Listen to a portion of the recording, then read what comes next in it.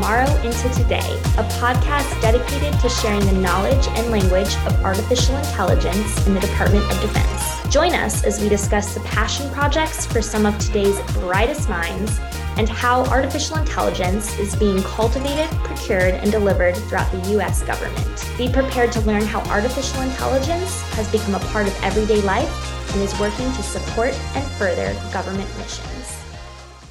Hi everyone.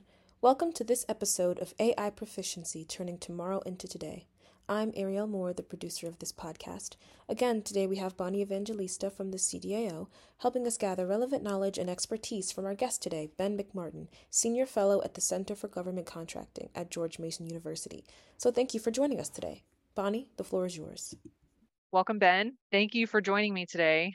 Nice to be here. This is banter. This is banter. Yeah, this is banter. Ben, I feel like you're one of those people who I haven't known you for a long time, but I feel like I've known you for forever. And I don't know why. Maybe it's because of the work we do, because we're both kind of passionate about contracting and how people can be creative in contracting. You have some good history in doing the stuff that I'm doing, especially with regard to OTs, other transactions, and using other transaction authority in particular. I feel like I've only scratched the surface, but this is something I feel like you've been doing for quite a bit in your career. Can you talk a little bit about how you kind of were up and coming in your career in the Department of Defense and what your introduction to OTs were like?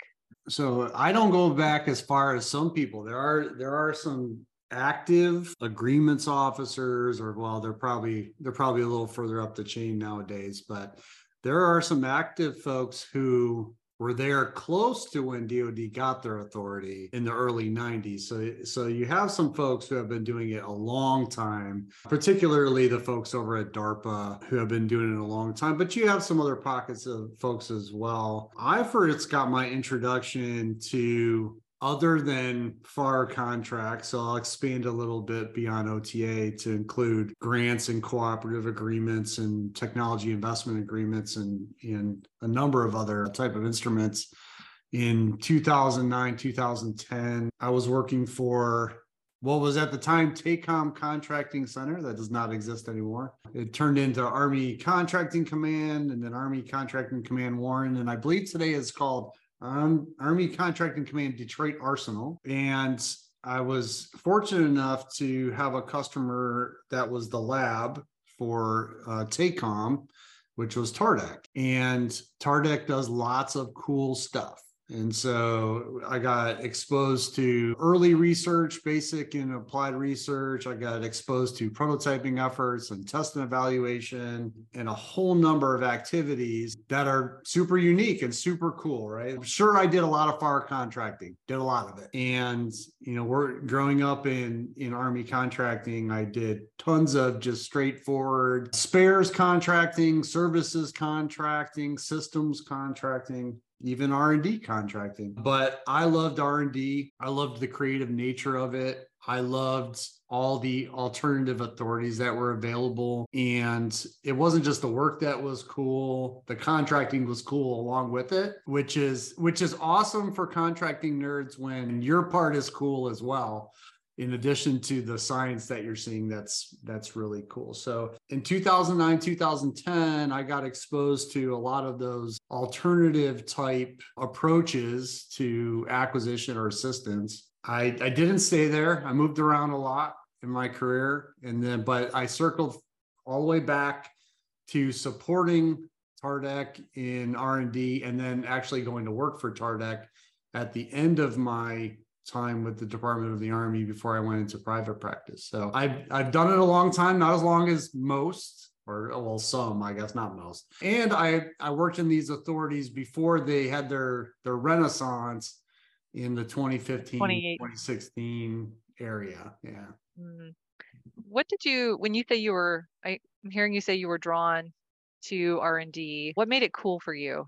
There's something unique about R&D that each effort is different. I suppose that's true on the services and systems and sustainment side to a degree. But with services and sustainment in particular, there's a lot of repetition and there should be a lot of standardization. There is still quite a bit of reinventing the wheel in the contract profession on those sides, but there doesn't need to be. On the R&D side, it lends itself to creating something new, working with the customer on what they're trying to achieve technically, and then understanding how the contracting function can be a part of that team. And it is a team. That's the other unique thing. And during my time in services procurement, I certainly didn't feel that way. Services procurement was very customer threw it over the fence. You executed, you threw it back over the fence. And honestly, it lent itself to that. So it was okay. In R&D, you have to be part of the solution. So you'll find attorneys pitching in on the technical side, you'll find the contracting folks, you'll find the cost price analyst folks, and it's more of a team sport, and that definitely lends itself to my personality and what I enjoy. I'm going to come back to that in a second, but you also said that you felt OTs had a little bit of a renaissance period in 2015. What does that mean? Yeah, so I definitely managed OTs, and there were OTs in existence at TACOM in 2009, 2010. TACOM kind of gets a bad rap for OTs because TACOM was the home of future combat systems. One of the big aspects of future combat systems is that it had an OT component to it. Sometimes the OT component gets blamed for future combat systems, which was not a successful program. There is a very unique SASC hearing from quite a few years ago in which Senator McCain rails a bit against OTs and especially production follow-on OTs in relation to future combat systems. But ultimately, the folks that performed under that will tell you it wasn't the OT that caused the program failure, even though it got blamed for it. There was many contracts tied to that as well. And so that was a kind of a bad rap that TACOM got when it came to that specific program, which was a giant program at the time. But in the background, let's take it away from FCS for a second. In the background, the R&D world was always using OTs, and they were using OTs to engage with the commercial automotive industry, like Ford and General Motors. They were doing very unique type of R&D that I see in the headlines today. Well, in 2009, that stuff was going on at the Army in terms of new silicon structures for microelectronics and convoy tracking systems and autonomous vehicles, way back when. And so OTs were used there as well as with the university system. And so you had plenty of participants throughout that time in my early time, which was not the early time of OTs, right? 2009 was not the early time of OTs. They were approaching 15 years, 20 years at that point. So you had this group that continued to do it. And so when I say Renaissance, it's interesting because the OT didn't stop. It continued all the way from 94 and through 2009 and through 2015. But in 2015, Congress and some very savvy staffers at Congress, and including some folks who I'm fortunate enough to call friends, I would say Bill Greenwald in particular, we're looking at this and saying, okay, hey, OTs weren't the problem. We've tried commercial acquisition through FAR Part 12 and FASA, and that didn't take hold. Let's revisit this OT thing. And so really in 2015, the work's going on, because at the end of calendar year 2015, when you get the signing of the FY16 NDAA, it puts back in that production follow-on authority, which is really what gives the value to the prototyping authority of OTs. And it gave it its own statute. This is something that we don't ever talk about, but in 2016, prototype OTs got a statute. Okay, they've been around since 94. What does that mean? Well, since 94, they were a note attached to the research OT authority, and folks had to first you had to find the note. Good luck, right? You had to find the note, and then you had to interpret what the note meant. And then there was an entire DoD guide built off this single note. And you don't get a statute until 2016 or the NDAA in 2016. And what's crazy about that is in between that, you had the Department of Homeland Security was created. Mm-hmm. They got OT authority based on that note again. The Department of Energy got OT authority again through that note. And so you have a lot hanging off of this just kind of random note that was created in there. And a lot of people just created their own rules around that, which was cool. But in 2016, thanks to a lot of staff work, they came back and said, all right, let's grab all the goodness out of what's happening in this note, the prototype authority, and let's create a statute around it. When you say a note within the statute or a note somewhere else, like a memo or something? So it was a note within the statute. Originally, the OT authority was for research and development, so basic and applied research. Right. And I'm going to butcher which year. I want to say 94, but it might have been later. There was a note, an amendment to the statute that included a note which gave a very short paragraph that said, hey, oh, by the way, prototypes too. And then someone had to go, oh, it said, oh yeah, and prototypes too. Let's build an entire practice or way of doing business around that. And of course, DARPA had direct authority, and then DoD got it. So DARPA was built directly in to be ahead of the game on this, and they really ran with it. And to this day, they have some very smart people that I think one of them for sure was there at the beginning, but they have some folks that came just shortly thereafter who are still doing really cool stuff. Within the statute, there's a note that just talks about prototype, and people kind of ran with that, which sounds kind of fun. But you said DARPA was given prototype authority directly. So the statutory, they were given authorization within the statutory language to do prototyping. So like they were given kind of well, DARPA inherited the direction. Everybody got it from the note. Everybody got it from okay. The note. So, okay. but the original statute for OT authority was here, DARPA, you get OT authority. And then after that, it was okay, DoD, oops, you too, you get OT authority. The timeline you're describing, like 2009, 2010 timeframe, and then moving on to 2015. So I was at Department of Homeland Security. I don't recall if DHS S&T had their OT authority from the beginning, but TSA, Transportation Security Administration, did. And so around 2012/13 is when I remember doing OTs for TSA, but it was not for prototyping purposes. They had a very different authority and purpose of the authority. So it's interesting that you're drawing a correlation over there, because you're saying like all these other people were building their practices and stuff like that on a single, almost like an afterthought in the statutory language is what it sounds like. And everyone's like kind of taking it and running. Am I? Yeah. And what's awesome about that is R&D already had a lot of authorities. So with true basic and applied research, from the acquisition or assistance perspective, right? Taking the contracting nerd view of this. You already have a lot of authorities over there. So you had grants and cooperative agreements. You had something called technology investment agreements. And then you had this whole world of CRADAs and educational partnership agreements and test support agreements and all this other stuff that you could do when it comes to lab support and research. And so the difficulty there, and the difficulty for labs always, is that you can research and research and research, but you get funded by transitioning things.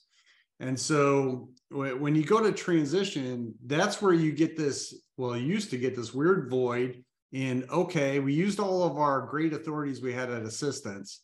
We know we want to get to that contracting part that's either test or production somewhere there. And then in prototype world, what are we going to do? And so for a lot of time, that was R&D contracts, or you would use some kind of services contract because you didn't have the tools you needed. You had solicitation methods like broad agency announcement, but broad agency announcement is limited by regulation to basic, applied, and advanced research. That part of advanced, not including prototype. Man, they couldn't make it more damaging to you, right? So they literally cut you off from getting to where you want to go with the prototype into test and then into production. So a very, very cool time where people were like, hey, this thing looks like it'll fill a spot for me, and I'm going to grab it and run with it. So 2015 was the NDAA that added follow-on production. Did I get that right? So 2016 is the NDAA, signed in November of 2015. Signed in calendar year 2015, yes. So before that, how were you I would say, transitioning from prototype to something akin to a follow-on production, like whatever that was before that was a thing.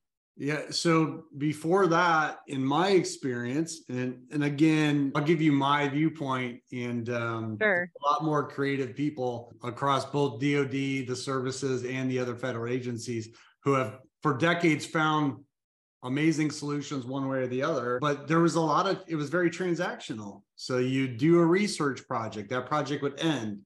Then you'd say, okay, how do we take what we learned on the research project and prototype?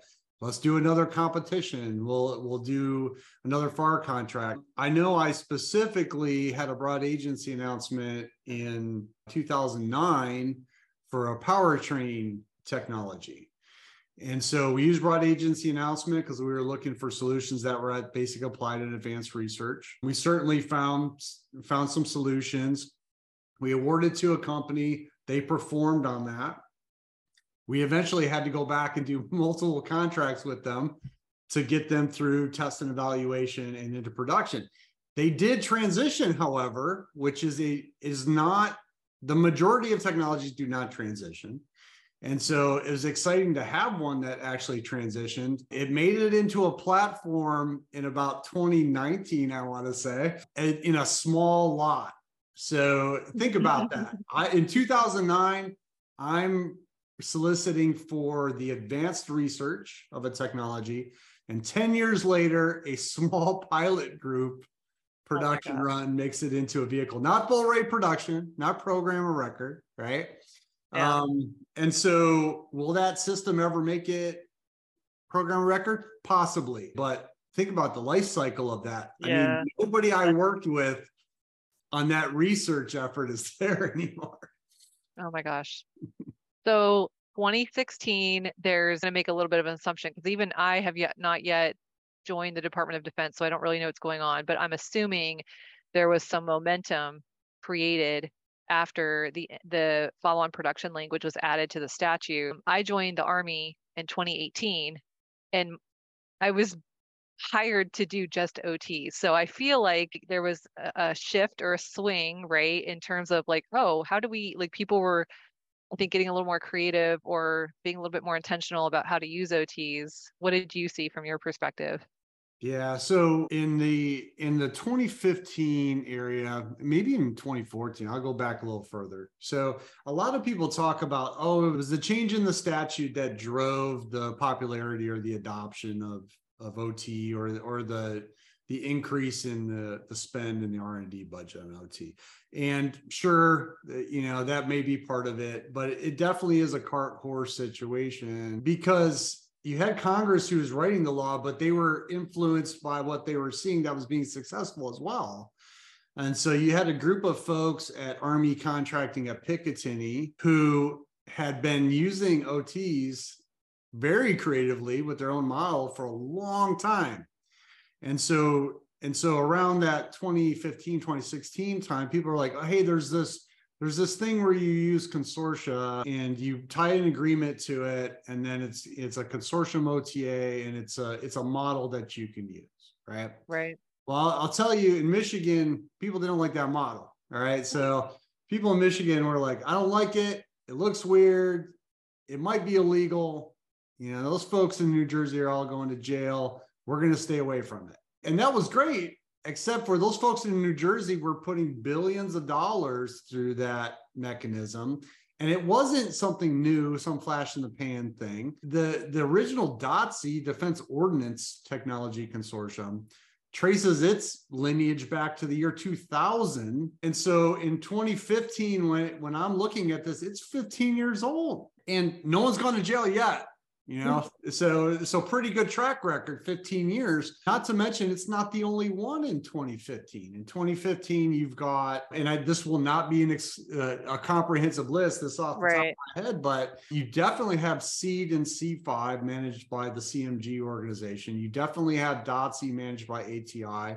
You definitely have a precursor to NSTXL which NXTXL actually started off with an energy consortium. No one remembers that one. And so you had a number of you had SOSEC, at least in its initial form, and then you had something called the Robotics Technology Consortium, which people know today as NAMC. It changed its name in its focus. And then between 2015 and 2020, look out, right?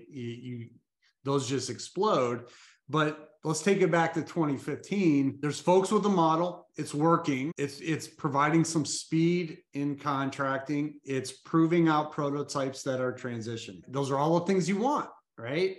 You want to transition technology. You want to put it in the hands of the end user. And so they're doing very well. DARPA's still doing very well using these agreements. And then you've got, small pockets here and there of folks that are being successful with them. And so at TACOM, I get assigned to put one of these consortium model agreements in place. And this is a super interesting time to write one of these because the law has changed.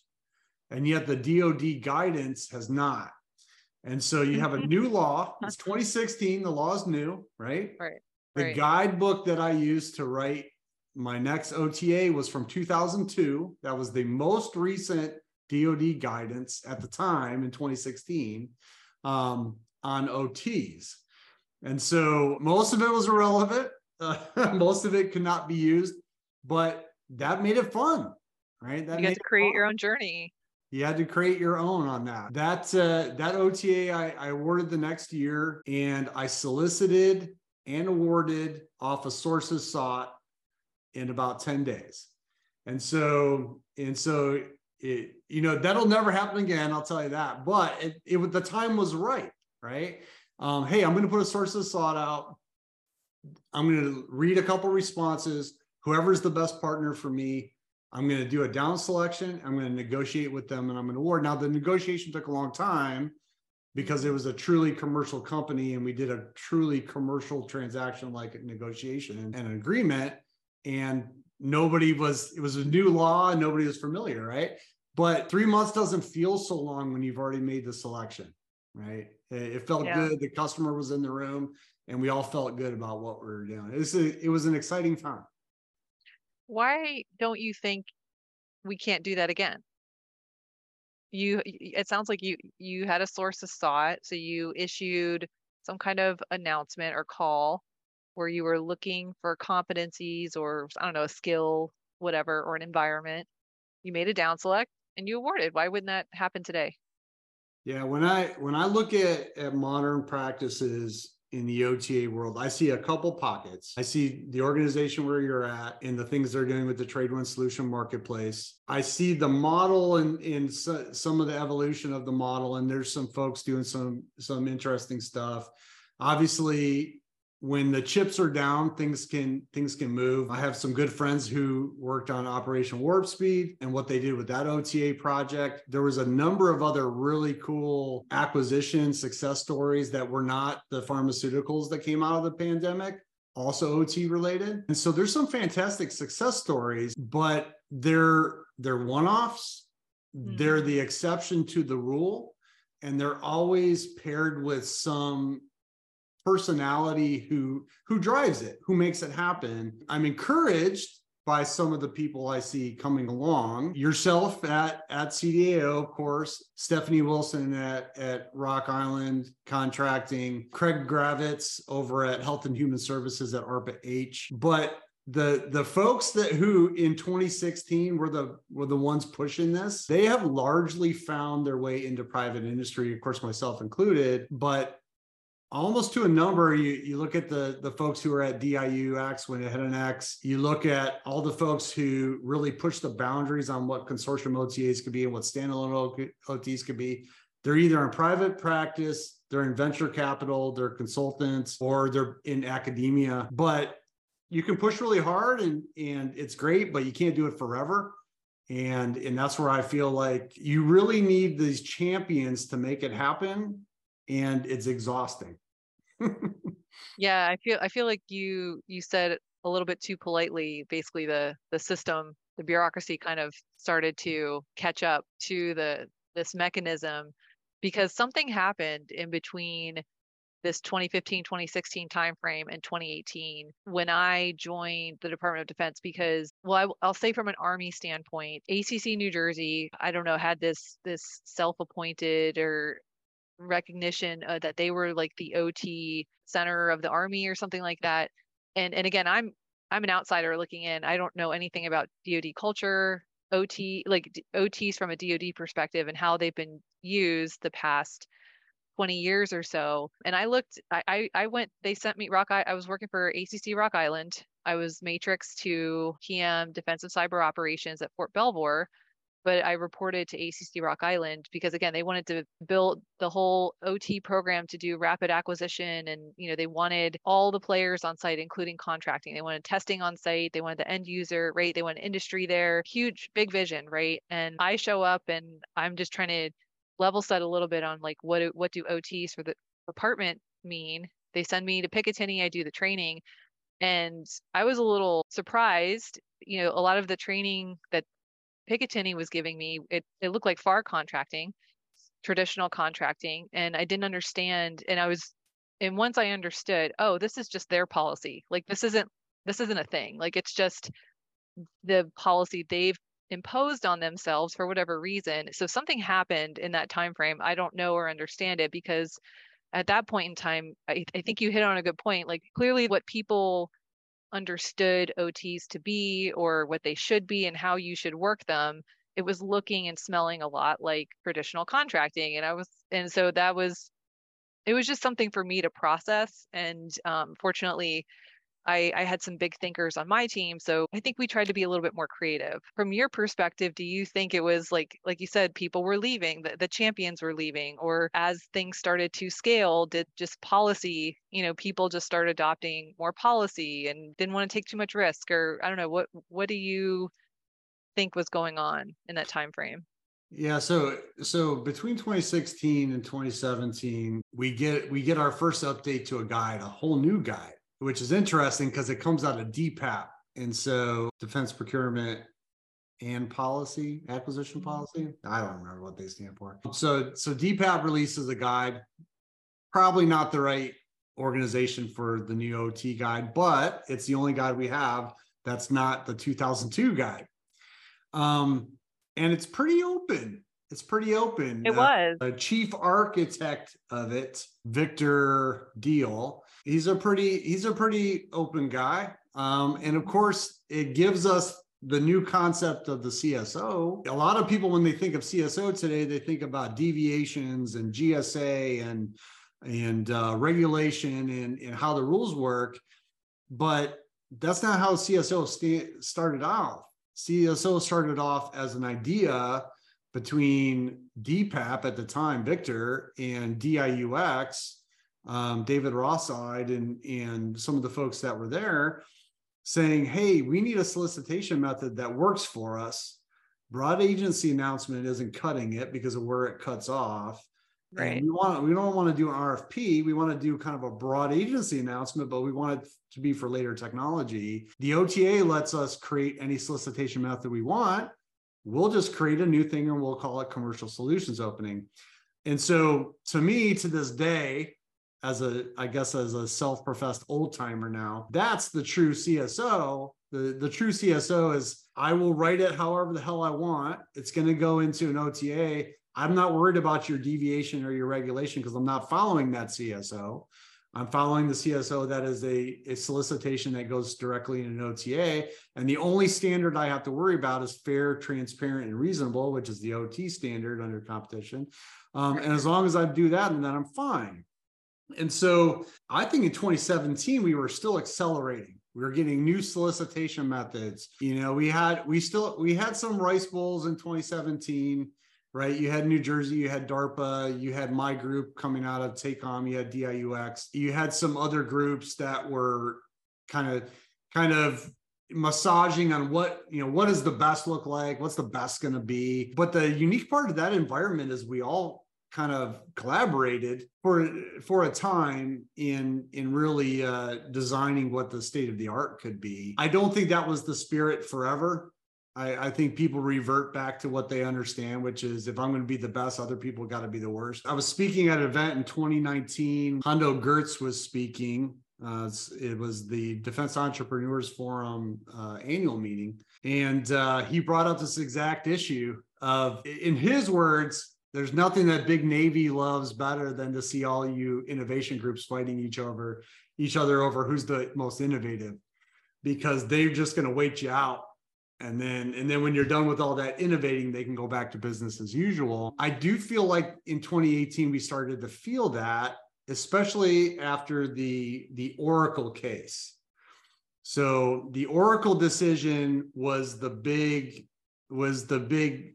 item that came around that 2017, 2018 timeframe. I think it was 2018. It was right before, it was 2017 or 2018. It was right before I came over, because I remember I printed that case out just in case like I needed to refer back to it or something like that. Yeah. And so I was at Space and Missile Center when that decision came down out in, where is that at? LA Air Force Base, I think. I was out there speaking on flexibilities in other transactions with an actual group of Air Force folks from Wright-Patterson, folks from DIUX. We kind of had a little crew on a road show where we were talking about, hey, here's these ideas that we tried and they worked. We've got more ideas. We want to really push, and we're going to keep pushing. And then that decision came down, and of course, I was with somebody who worked on that. I'm good friends with somebody from ACC New Jersey who was the agreements officer on it. And so it came down, of course, I read the decision and I'm like, this is not what the law says. These guys got it wrong. Bill Greenwalt wrote a great article after that explaining how they got it all wrong. And of course, all of this is moot now because the 2023 NDAA has resolved the issue and kind of put the nail in the coffin of GAO's decision. But at the time, it was an opportunity for a lot of naysayers to say, aha, I showed you guys, these things are all going to put you in jail. And here's the proof. They're all evil. And look at DIUX is going to get their hand slapped. The reality was that I wrote an article on this, and it was in GovExec, on the fact that the decision really did nothing to OTs. The reality was the DIUX had got more than 20 proposals for that project. They had a super robust competition. They down selected off a great list of providers, selected a company. They performed the prototyping effort successfully, and then they wanted to go to production. Exactly what the statute was built for. Right. The political pressure of having Oracle come in and ultimately getting a very weird decision, which didn't appear to be, and to this day, I'll say, is not in line with what the law said, ended up killing the big deal, the production deal, but it didn't kill the prototyping effort. And for folks like me, I said, okay, what do I have to do to adjust for this? I'll write one sentence in every one of my solicitations from now on, the end. Yeah, I was going to say we adjusted. It was very clear after that, okay, we won't make that mistake again. And we kind of moved on, or at least from my perspective, like it was kind of it was a thing we were aware of, but it didn't stop us. You said the FY23 NDAA kind of settled the argument. Would you agree it was more about exercising the use of statutory authority and it was less about the actual like selection of the company, like whether it was appropriate that they used OT authority? Yeah, so to gain jurisdiction, GAO has to say it's you've applied the statute incorrectly, because otherwise, if it's just a bid protest, they don't have jurisdiction and they can't decide on it. And so their decision was that, according to the statute, the potential to go to follow-on production was not written into the language of the transaction, whatever that means. I'll tell you, okay, whatever the word transaction means at that time. The amazing part about that is when you think about the practicality of the follow-on production decision. When do I want to know if follow-on production is a possibility? I want to know in the solicitation. And DIU had put in the solicitation that follow-on production was a potential for that agreement. And so GAO comes in and goes, oh yeah, you had it in the solicitation, but that's not what matters for the purposes of the statute. What matters is it needs to be in the agreement, which makes no sense in terms of when you would need to know for the purposes of whether you're going to bid or not. The other piece is Oracle didn't bid. Right. And so you get this weird situation where everyone followed the rules. Everyone had a fair competition. You did everything you needed for a fair competition. And then a company who is not an interested party, who didn't bid on the effort, comes in and says, oh, there's a technicality in there somewhere, we think, because we don't have access to the agreement. And we're going to complain about it. GAO's decision is just wild. It's so unexpected at that time. Because it really doesn't tie to what the concerns are. If Oracle was concerned, hey, we would have bid if we would have known there was $950 million cloud services agreement on the back end, but they did know it was in the solicitation. So super bizarre decision, really didn't align to any of the normal concerns about procurement. And it just seemed like such an outlier at the time. It still seems like such an outlier.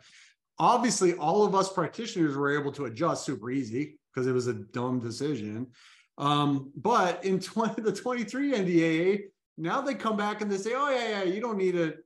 You don't need it in there or the solicitation. Everybody should know that you can always go to follow-on production because it's in the law. It's in the statute, exactly. One of the arguments that was made back in the day, in a way, which didn't like. That's interesting. Any other updates because there was a few, I would say, OT specific updates in the 23 NDAA. Anything else that surprised you or worth noting?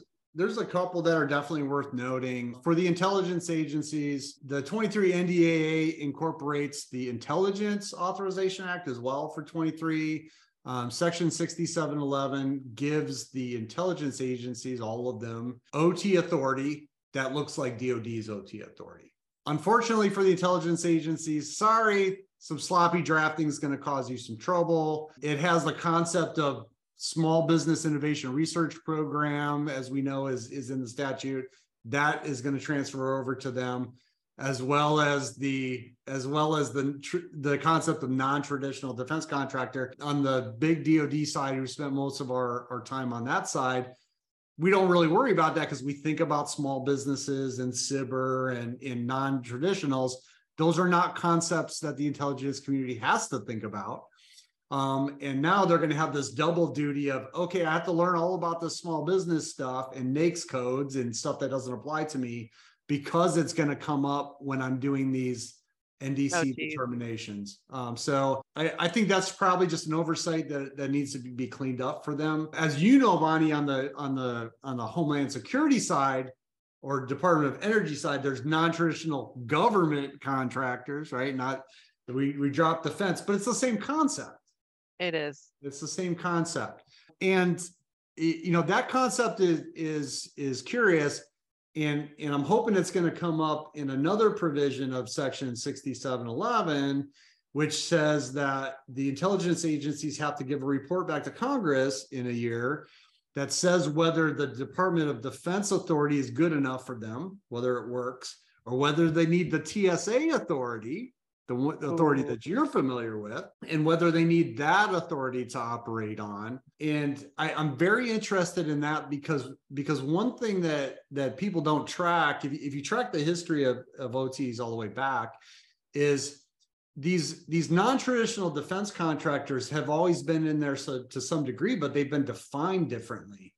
Mm-hmm. And so if you go with the first definition of non-traditional defense contractor or non-traditional government contractor after 2002, when Homeland Security gets their authority, they were a company who hasn't done a $500,000 contract with the government, research and development contract with the government.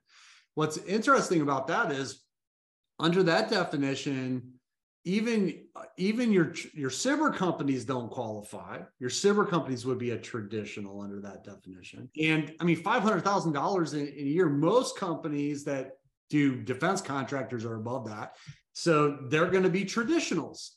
And so the original definition, man, everyone's a traditional. And then you get the change in the law, and all of a sudden, almost nobody's a traditional anymore. Right. Even large companies with commercial business units can get around that. And so we have this really weird situation where this traditional defense contractor thing seems really important, but the definitions have fluctuated so rapidly that they really have made them meaningless. And then you're going to go to the intelligence community and say, hey, this is all kind of messed up, but you guys apply it in an environment where you never have to apply it. And so that's going to be super curious. Yeah, copy paste over there. Yeah, I'm sure there was some copy paste, and folks probably were like, oh, wait a minute, that doesn't apply to them normally. Let's see how it plays out. Right? Yeah. There's one more provision that got me a little riled up on this last one, because we heard a lot about follow-on production in 23, and we continue to try to clean up on follow-on production on 23. But in 23, they changed the rules on follow-on production, and now they're applying what I will call the participation requirement. And so folks that are familiar with the statute will know that this is sub D, little d, which is the section where you find the requirements on who needs to be participating in order to use the statute. And so that section has 4 subsections, and it talks about non-traditional defense contractors or non-profit research institutions. We talked about those. Then it talks about participants in the Small Business Innovation Research Program. It doesn't specifically say SBIR. It cites the statute. That's why people don't usually see that. And then you have the cost share provision. The last one you have is the hey, I go beg for mercy because I can't meet the first 3, which no one wants to sign because you had the first 3 things, right? Right. And so the 23 NDAA comes in and says, you know what? We want this scheme to apply to the follow-on production as well. No. It has never applied to the follow-on production because it makes no sense. And I don't know if it's an oversight or if this was deliberate, but if it's deliberate, the folks simply don't understand how business works, because ultimately the companies that are doing prototype projects often, especially in the software world, but often are companies that want to license the technology. They want to come in, they want to develop, they want to get government money to develop, and then they want to turn around and license that to somebody else to manufacture or fabricate, and then sell at scale, and then they can make royalties off it and go back to doing what they do well, which is prototype. Well, what about the significant participation from a non-traditional? Did that carry over to production? And significant participation carried over as well. And so wouldn't that apply in your scenario? It would absolutely apply. So now as someone who's going to inherit from you, I'm disincentivized now to take over and go the production run, because now I got to use you. I got to hope that the government is going to recognize your license as significant. I see. Because I'm thinking I would totally recognize that as like they can't do the thing without the license. So that's a significant participation. But you're right. That's a subjective or a discretionary interpretation, I suppose. Yeah, it's an ad hoc interpretation, and I got to go contracting off or agreements officer by agreements officer and hope that they're going to recognize how life works, and that the business decision isn't the same. I think, especially in our recent experience with biopharmaceuticals and pharmaceutical companies, in terms of those that develop and prototype and do clinical testing versus those who manufacture, this should be at the top of our mind. This should not be a surprise to us that there are companies that develop and prove out the prototype, and then there's companies that come in and buy that and then go and manufacture it. All right. And those companies, guess what? They're not going to be non-traditionals. They're going to be humongous. All right. So I got some good feedback from some other practitioners who work in the area, and some of those folks who support the staffers or the attorneys. And maybe there's a revision coming on that, maybe not. But it's going to play out in the worst way. And what I mean by that is maybe there's a workaround as we know for the Oracle case, there was a very quick workaround. But for every one of these misguided decisions or poor drafting, it takes a lot of man hours and a lot of energy and a lot of creative energy for people to create the workaround and then implement the workaround and then get their boss to accept that they're going to use a workaround. And so those are things that we need to address. We can't have sloppy drafting up front because we waste a lot of energy working around it on the back end. Yeah, Stephanie Wilson, the agreements officer you mentioned earlier, and I believe she's one of the best out there. She said we like to throw, especially in particular when it comes when we're talking about OTs, we like to throw policy at the stuff we don't understand. So I'm curious what could have been bubbling up to the surface that they felt they had to put policy on the follow-on OT stuff. Was there too much money going into it and too many people were complaining, like they didn't like that? It's curious what's behind that. We know that just, you can say that OTs are getting a lot of adoption, but they remain a fraction of the budget. And so we have to look at the entire budget, and we have to look at the entire discretionary budget, and then we have to look at the entire R&D budget, and you work your way down. And as you work your way down, you realize, hey, these fit in a niche, right? There's a certain color of money. There's a certain type of projects that they're being used for. When we see them used for large efforts, we feel like they're large.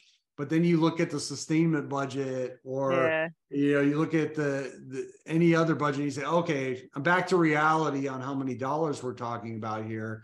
But obviously, there's some impetus there on what's driving it. Would have loved to note, right? Hey, Congress is pissed about the Pfizer vaccine costing so much. No more OTs for any of you. Yeah. Oh man, what's your favorite?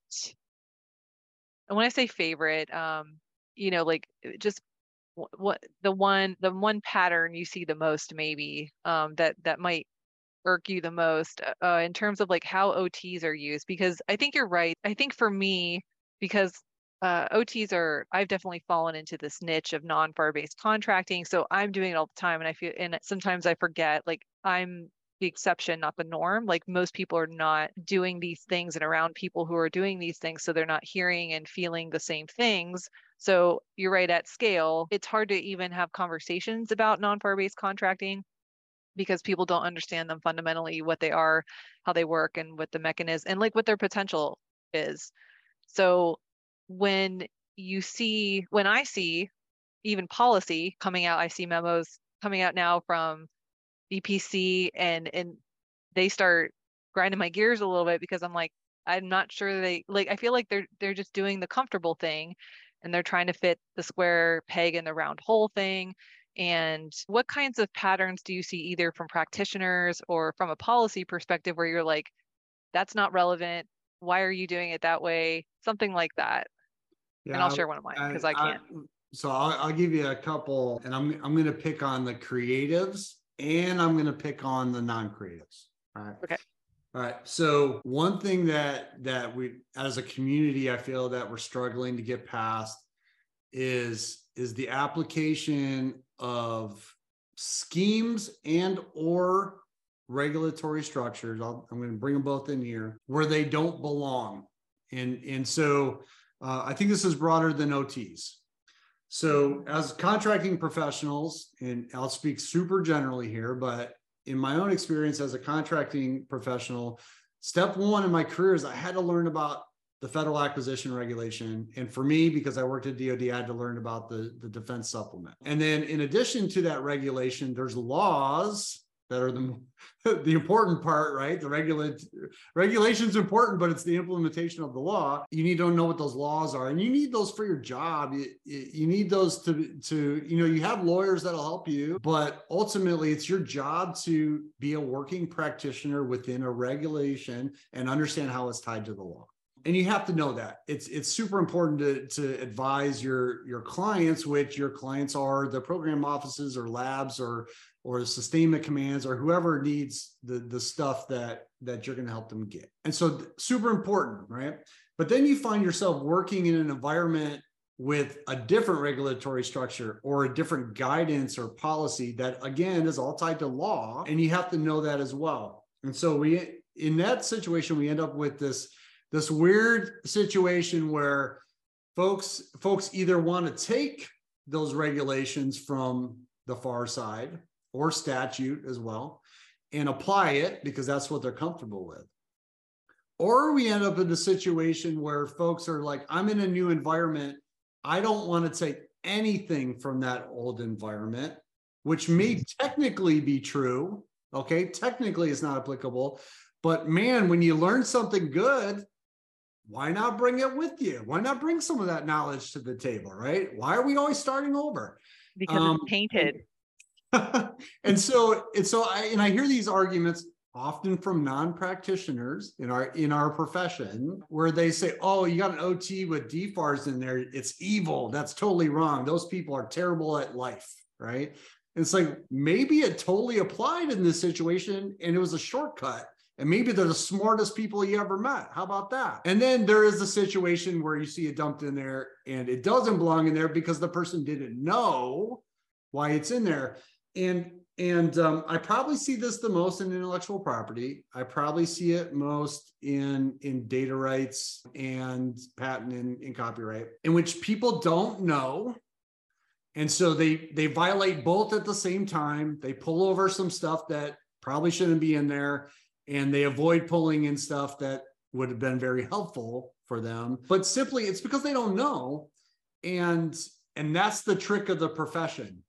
The trick of the profession is to understand why those things exist, where they came from, why they were created, what problem they solved in the past, and whether you have the same problem today or not.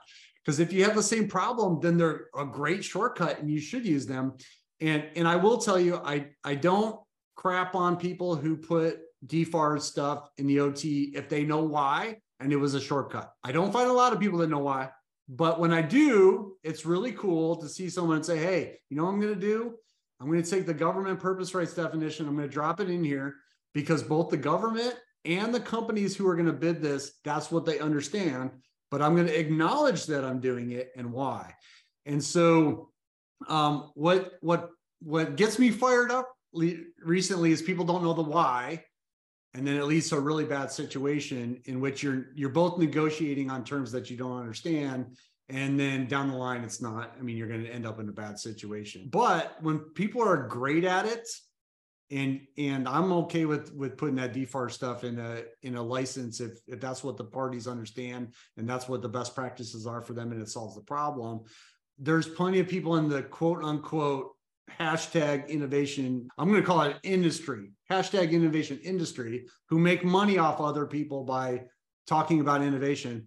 And they'll go with this blanket phrase of, oh, you can't put any regulation in your OTs or you don't know what you're doing. That's not always the case. So to me, it's both sides, right? And unfortunately, that's the reason why that answer is such a good answer to me is because it's the boring and the hard answer that no one wants to talk about. It's much easier to say, you know, if you put DFARS in your OT, you're stupid. Or if you don't use DFARS, you're stupid. It's much harder to say, oh, every contract, I'm going to figure it out. And so I'm seeing a lot of that lately. Really bad IP terms where the parties don't understand what they're doing. Since you said that, what if somebody said, oh, well, I'm just going to, it's not just one or two FAR terms, but their OT essentially looks like a FAR contract in terms of how it's structured. Like it's sections, you know, A through J kind of thing. And they do, but what if they said their reasoning was because it was the easy, you know, it was appropriate and it fit and it was the easy button for them, or, you know, it was like a shortcut to get to yes or something like that. Would you still? I still would. That? I still would. I think there's courses of dealing in any market. We happen to work in the defense market. And so there are courses of dealing that the companies are familiar with and that the government's familiar with. And courses of dealing grow grow up around problems you solve, laws that are passed, policy considerations that you have, terminology that you use. And so why recreate the wheel every time? Now, that being said, if you want to invite new friends to the party and all you're going to do is tell inside jokes the entire time, then people are going to quit showing up because they're going to be bored. And so if you really want to attract new companies, you either have to use terminology that they will understand, or you have to explain what you're doing. So if someone came to me and said, hey, I'm borrowing from DFARS for this IP scheme, I'm using uniform commercial format for this OT because I think people know where to go, but I have some new people coming, so I'm going to explain what this is all about. Then that makes a lot of sense to me. I think there's probably, if you're incorporating by reference, that's probably where I would draw the line. I have seen some OTs recently that have 50 clauses incorporated by reference. Oh my God. There's no way you read all those clauses and have decided they should be in there. You mentioned earlier you loved R&D because it was like a team sport and that was fun for you, and that's kind of like the environment you thrived in. I think prototype OTs are also very much a team sport. All of like you're creating something new together, like everybody. And I like being able to talk in a language like a layman's way. Like let's talk in a language that everyone can understand. And you brought up a good point though, like that could be different in every setting depending on who's on the team. But for me, like I guess maybe I'm a little sensitive to this because maybe in general or at scale, the workforce is more, like you said, if they're using FAR techniques and structures and language, then that to me, maybe I'm assuming that means they're being lazy and they're doing right. They're doing the thing they know and understand, but is it the thing the team knows and understands? And that's so positionally, I'll go in with like, let's do this more. Is there a commercial look that is more attractive to the team, even for the government? And the one, if I were to like knock a little bit on use of OTs and government policy right now, what's hard or challenging from my perspective is to your point about that combat system you were talking about, everyone blamed OTs for why it wasn't successful. The OT mechanism itself, I agree, is not the problem. And we can buy things rapidly, like at speed and using great language, whether it's FAR or not FAR language, like all day long. But at the end of the day, when it comes to adoption in the government, like that's where things stop. And I think that's why people are getting OT fatigue, because the projects get awarded and then like they kind of fizzle out. The champions leave, or it's too hard to get the actual software integrated to the government stuff. Like even right now, from like a contracting lens, we don't have any creative agency to do invoicing. We have to use wide area workflow, which is the Department of Defense like system and stuff like that. And although there is business sense and logic as to why you have to do that, but what if there's a condition where that doesn't work? Like you don't have any creative agency around that. And so that's where you start looking at, you mentioned for software people to license and stuff like that. That's where you can look at maybe, okay, is there someone they can work with to help them with that? But why is it that hard? So that's where I get a little riled up around. Well, I do like use of OTs. I do like that you coined a new term, which is fatigue. OTA fatigue, fatigue. Fatigue. One thing on fatigue, and I love that term. We use it now. There was a common thing that was said back in the day. I hear it less now, but it's still said from time to time, which is, oh, you're doing an OT. The proper way to do an OT is to start from a blank piece of paper and then sit down with the solution provider and write what your agreement would be. And I understand the philosophy of that. Got it. Totally get it. I understand, right? It's collaborative. We can do whatever we want and it's all custom. I mean, that's the philosophy. But then this is dropped on the end of it, like they do in commercial industry. All right. Well, hey, I worked in commercial industry. So let's start there. All right. As a very young associate attorney doing commercial transactions, my boss came to me and he said, hey, Ben, I want you to go negotiate this deal and write this contract for this construction company. I didn't know anything about construction and that was brand new, right? And so I was put in that situation, right? Blank piece of paper, two parties, let's write a construction contract. But in the real world, that's not how it's done, right? I take the firm templates. They might not be a form contract, but they may be a series of clauses tied to a topic called the form book, right? And I'd say, oh, we're going to do this kind of a construction. All right, I've got 4 or 5 starting points for us to use. Let's grab one of those starting points and we'll start from that. Why am I using starting points? Because I know how they litigate. The starting points aren't magic. They went through a lawsuit somewhere and we know that they're good for a certain purpose.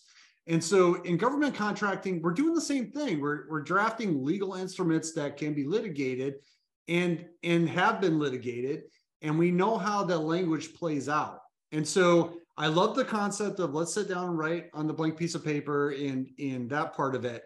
But how about we bring in all of our tools while we do it? The FAR and DFARS is one. I use the Uniform Commercial Code as an example for a couple of clauses on one of my OTs one time.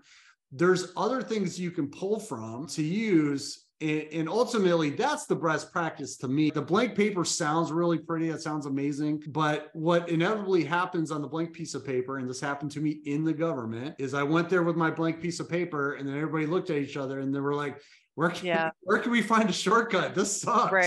Right. Would you still make the case? So, because why are we talking about OTs? Like we've spent like an hour talking about OTs, like the ins and outs of them. So I still believe OTs are one of the primary non-FAR-based contracting mechanisms that should and must be used for, in particular, emerging technology to include AI. Do you agree? Would you make the case for that?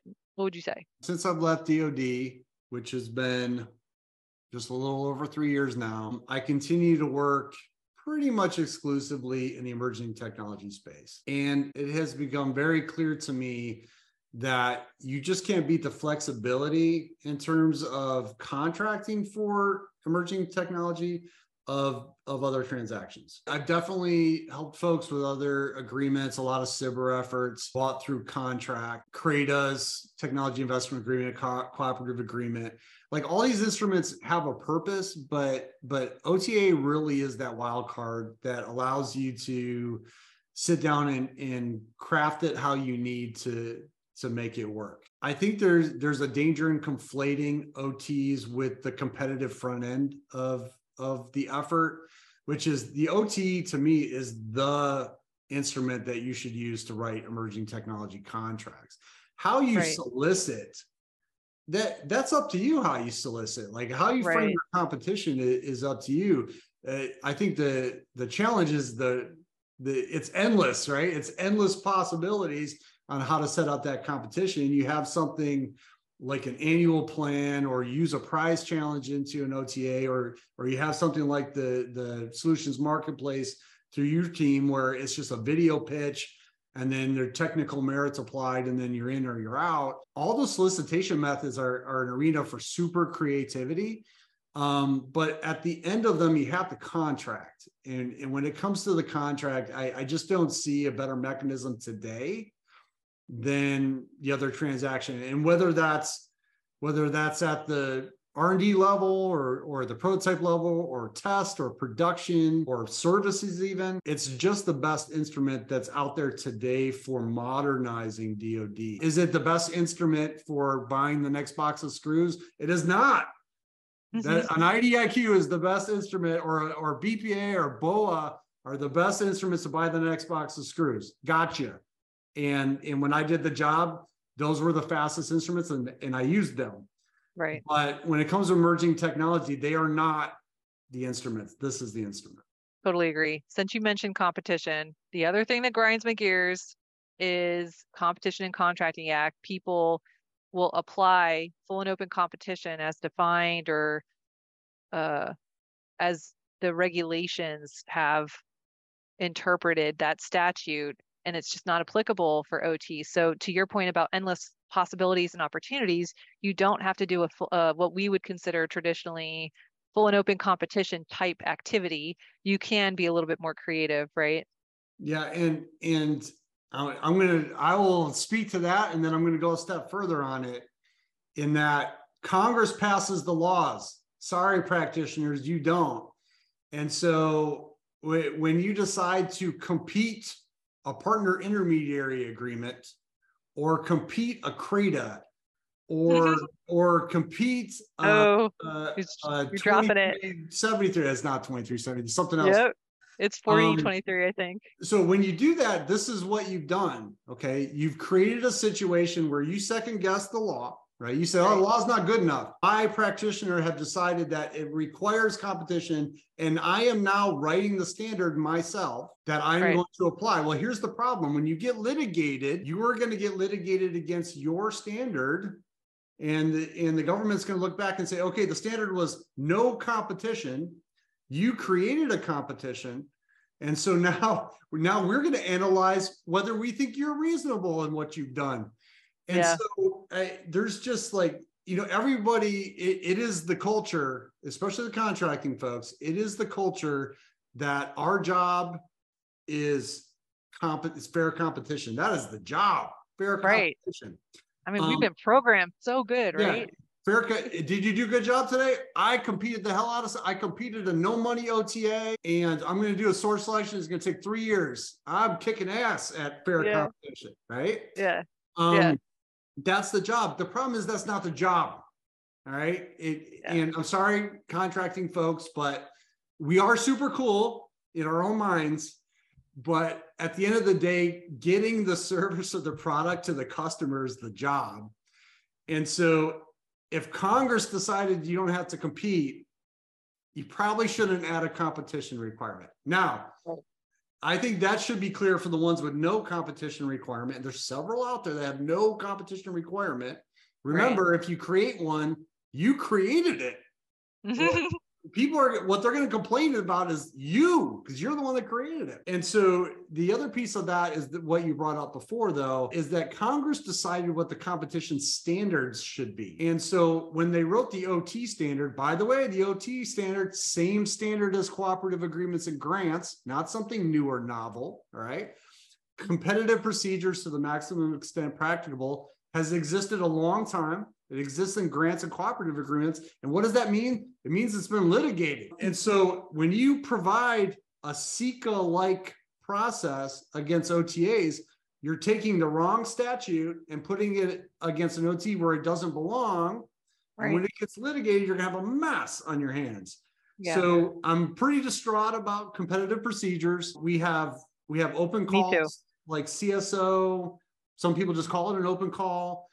There's a BOTA, which is a broad other transaction announcement.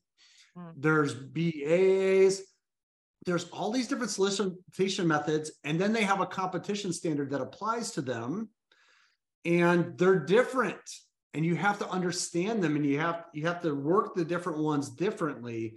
But yeah, applying SECA again. Remember what SECA stands for, or right? Competition and Contracting Act comes out in 94. And what is the SECA rule? Compete everything to everybody all the time. That's the rule, right? That's the general rule. We compete every last thing to everybody in the world every single time. That's the general rule.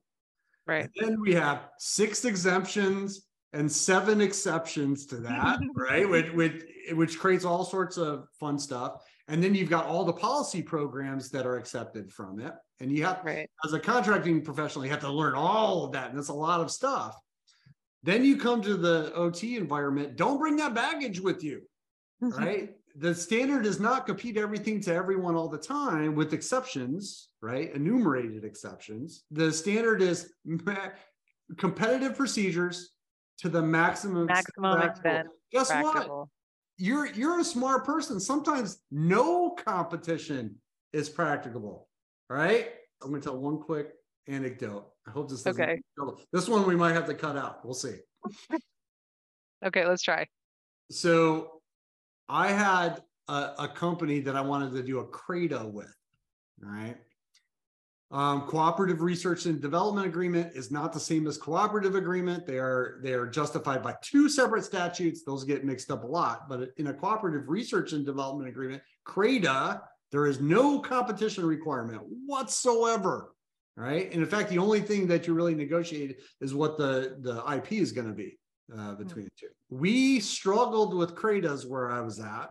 So we decided we would go with an unfunded other transaction agreement. All right. Research agreement, unfunded, R&D, OTA. The standard was this company was going to provide us access to their computer aided virtual environment, which was near the post where I was at. And we would use it from time to time. And the only rules were you can use it whenever you want, as long as you schedule with the other folks who use it and be a good tenant like the rest of the folks that have access to it. All right, cool. We'll do that. And then in return, since we're getting free access to their environment, we would analyze some data for them and deliver the data. And it was kind of in-kind trade, which is typical of your CRADA. So they were within 5 miles of the place. That's where the engineers wanted to go. It was quick. I could pop over there and run some data and come back. And so I was going to write them a sole source. Oh my God, sole source. Oh my God. Sole source, no money.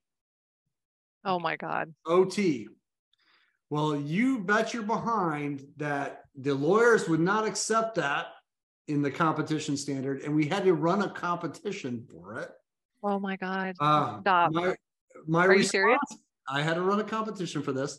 My response was, if we can avoid a competition, I will put an announcement out and I will award a no money OT to every single company who offers me access to their computer, their virtual environment, Cave. I probably won't ever use them because they're not close and I'm not going to pay for people to fly there, but I will absolutely award to them. And that was not good enough for my attorneys.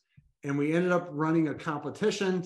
My SES was fuming, came down to my office to rip me a new one. And well, it wasn't my fault. It was my fault because I was in charge of getting that effort. And so I from the attorney. Yeah, it's too late. I've already lived it. But for the rest of you, especially the attorneys, help your people out.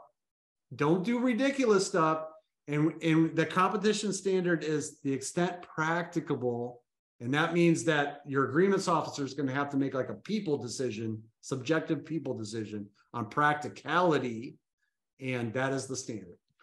Well, I think that's a nice little closing because, I mean, at the end of the day, you said it well, the job is to deliver the thing, right, to the customer. And if you're saying, to get whatever the conditions are, whatever it may be, this is the best way for us to do this project or get this prototype, whatever is going on, that is allowable. Everyone should know that. I really appreciate you nerding out a little bit with me on this stuff. I do think this stuff is important because everyone's doing this stuff experientially. There's no standard curriculum that are helping people understand these nuances and these concepts that kind of we're playing with and we're talking about. So I do appreciate your time. Anything else you want to just throw out there that's on your mind, OT wise or emerging technology wise? No, I think we've covered everything we can. I will say, for all the dates that I got incorrect or out of order, that's a great opportunity for anybody in the community to correct me, and we'll add it into the annals of history for other transactions. But I think we got pretty close on dates and legislation. So I think we've advanced the state of the art iteratively here. Yeah. All right. Thanks so much for your time. Appreciate you talking with me. Thank you. Thank you so much, Ben, for joining us today. I learned a lot from your presentation, and I wanted to thank Bonnie again for keeping that conversation going and giving us all the information we needed out of this episode today. We hope to see everyone again in the next episode of AI Proficiency, turning tomorrow into today. Bye, everyone.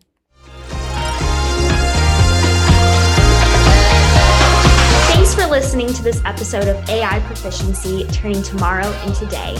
We hope you enjoyed today's episode.